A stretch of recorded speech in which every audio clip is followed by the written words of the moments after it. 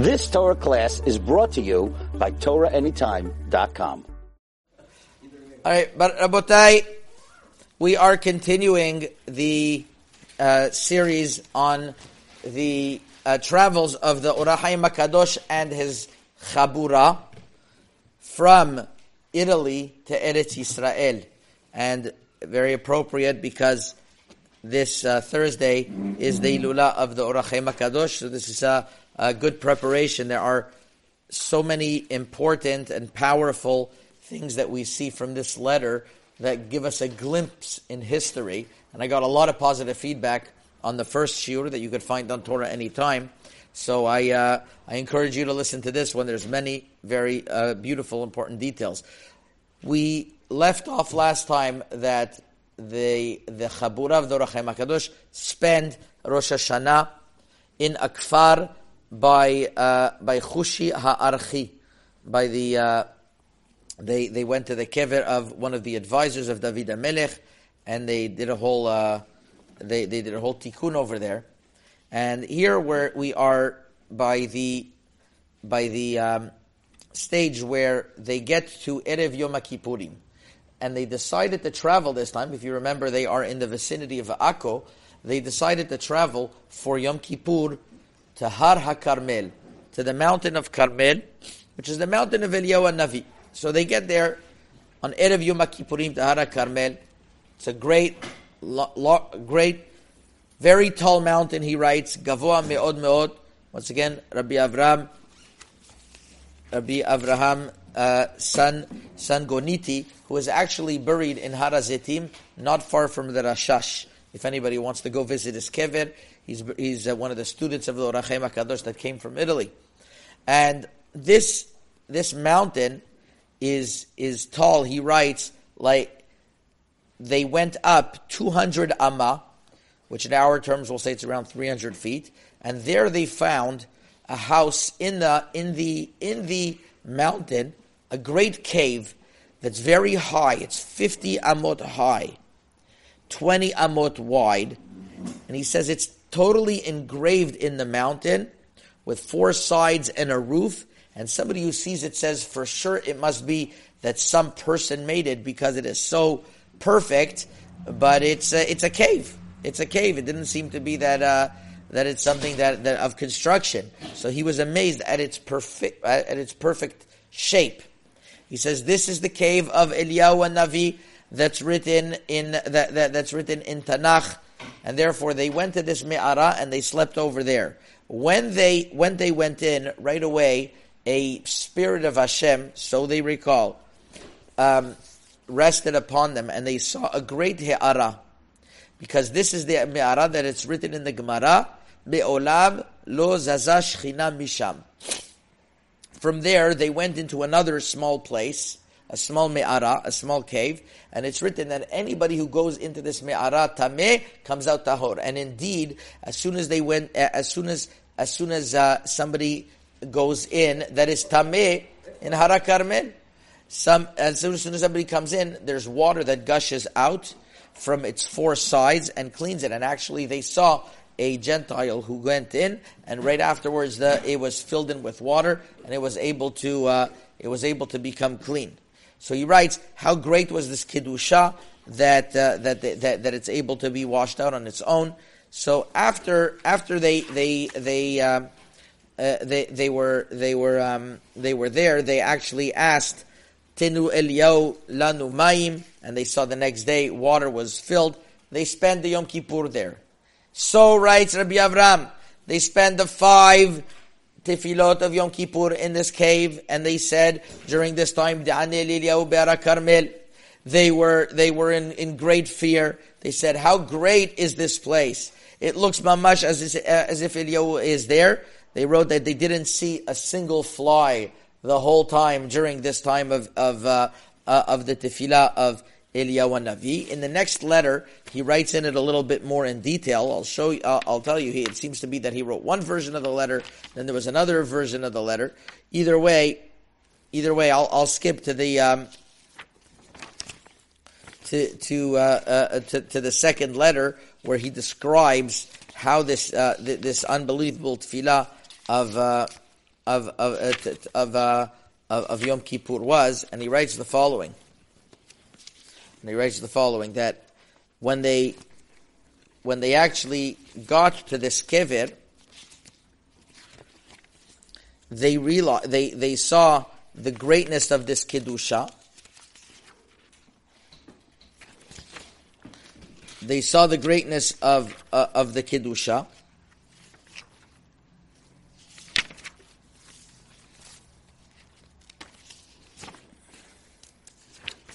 And when they saw the greatness of this kedusha, they realized in middle of their tefillah. Let me just pull out the. Where is it over here that he says that he has so many different versions over here before they get to Miron.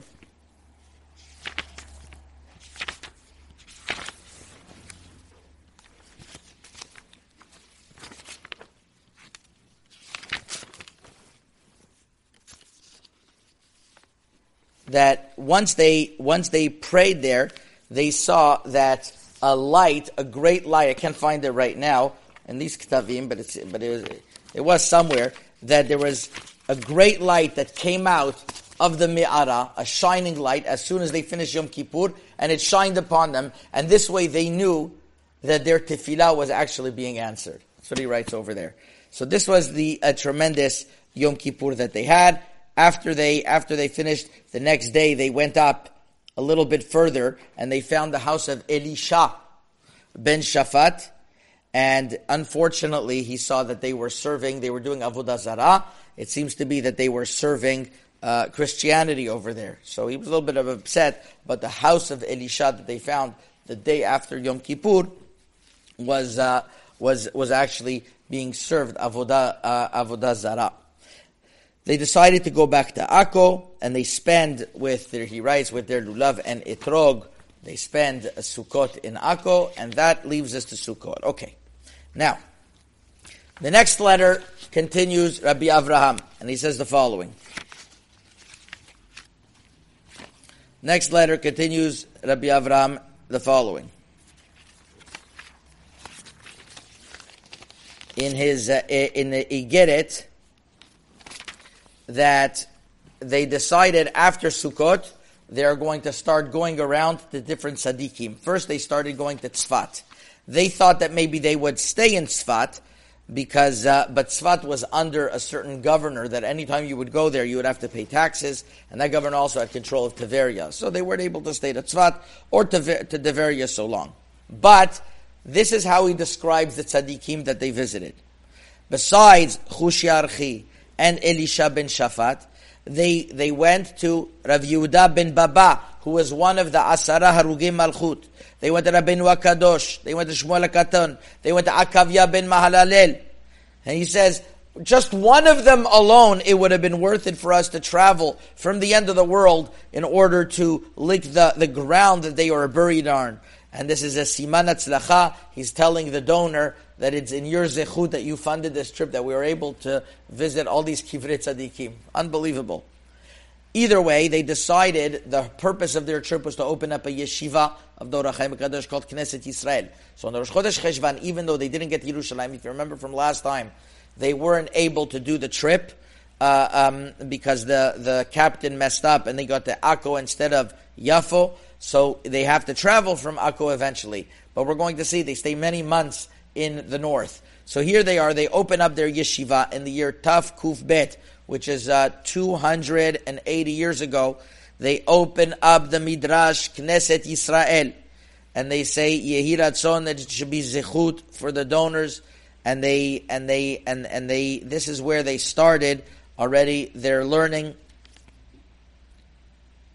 And they said anybody who comes from Yerushalayim or Tzfat or Tiveria and sees this limud that is day and night, Ashrei Shikachal. And we're going to see that Or HaChaim HaKadosh made them do a lot of tikkunim by different tzaddikim and amazing miracles. Let's go further. We'll see. They went to the city of Usha, where Usha eventually there was the Sanhedria Gedolah was there, and they called it the Makom HaShechina. There was also in the Gemara mentioned many takanot that were done in Usha.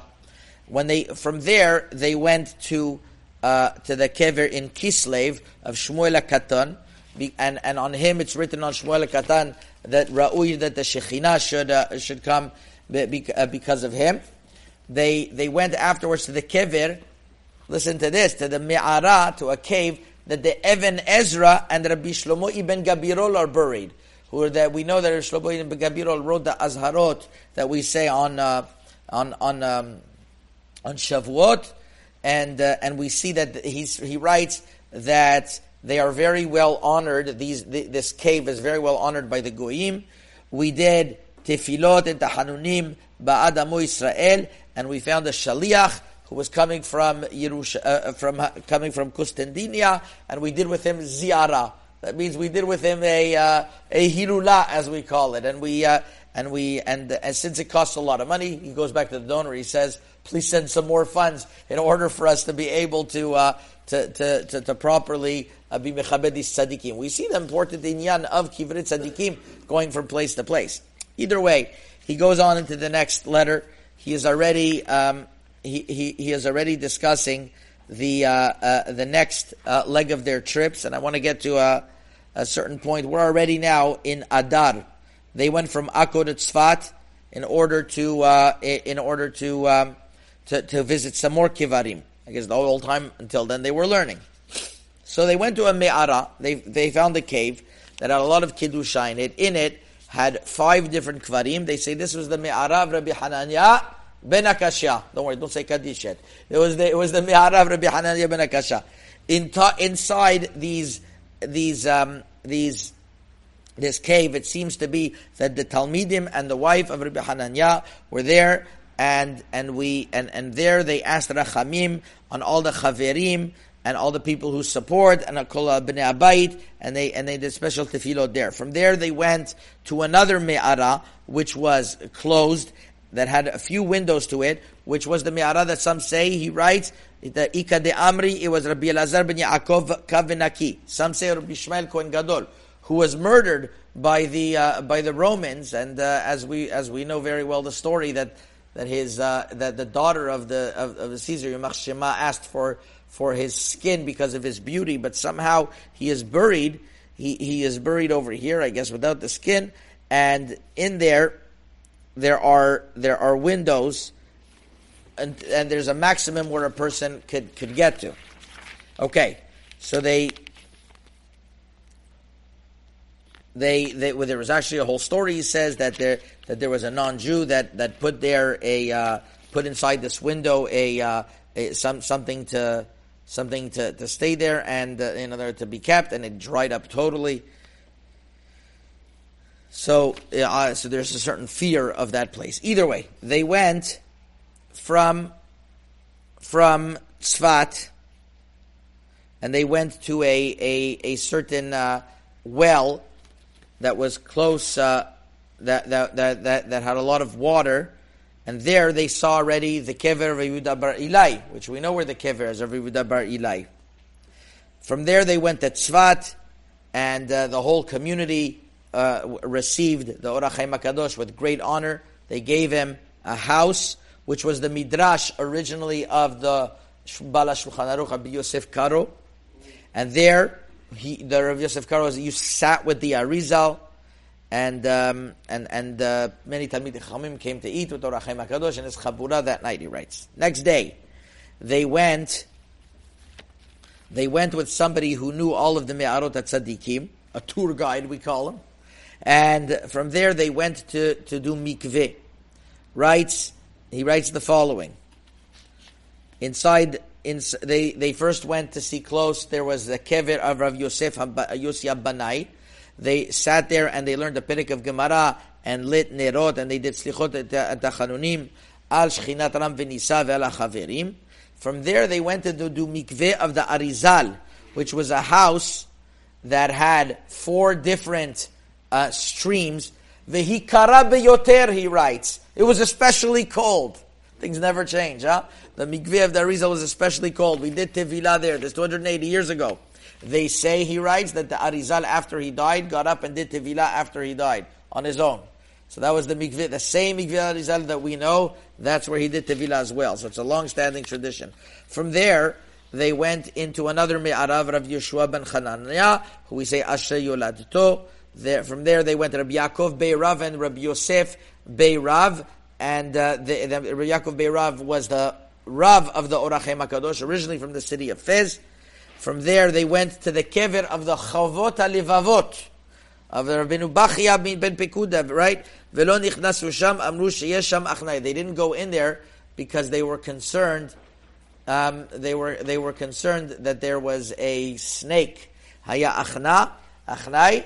So the Or HaChaim HaKadosh went first. So they went to the Chavot HaLevavot. I forget the exact. I mentioned the Chavot HaLevavot. The exact author. We know that there's different. They're the same name, but different. It could be different than the original Rabbeinu Bachaya, obviously. So they went in there. They couldn't approach the place. So the Or HaChaim HaKadosh went first. He wasn't scared of the snake. Next, from there they went deep down below. Was Kavur Rabbi Pinchas ben Yair, and Rabbi Pinchas ben Yair. There was a big rock over there. Some say it is an opening to a cave. And many times they tried to build a kippah, they tried to build a roof over there, and whoever didn't finish off his year. They wrote, so it says the letter over here.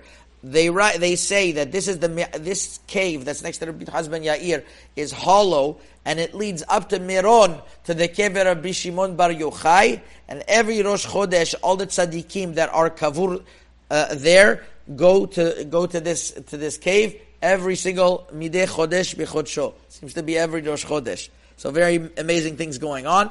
From there, they went to a kever of Rabbanei Ma'arav, Rabbanim from the west, maybe means from Morocco. And from there, they went to the kever of Kurim Rabbanei Ashkenazim.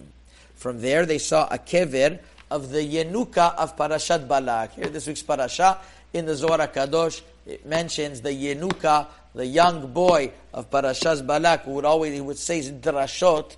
So they saw his kever, and there's a lot of kvarim around it, and they brought actually a sefer hayuchsim from people that whoever brought a sefer hayuchsim, they are descendant to the Yenuka, would also be buried there. Okay, we are going to stop over here, but next time we are going to continue on an unbelievable revelation on what happened when the Or HaChaim HaKadosh tried to bring the Mashiach Tzidkenu and how it didn't work. That's going to be for next time. You've just experienced another Torah class brought to you by TorahAnytime.com.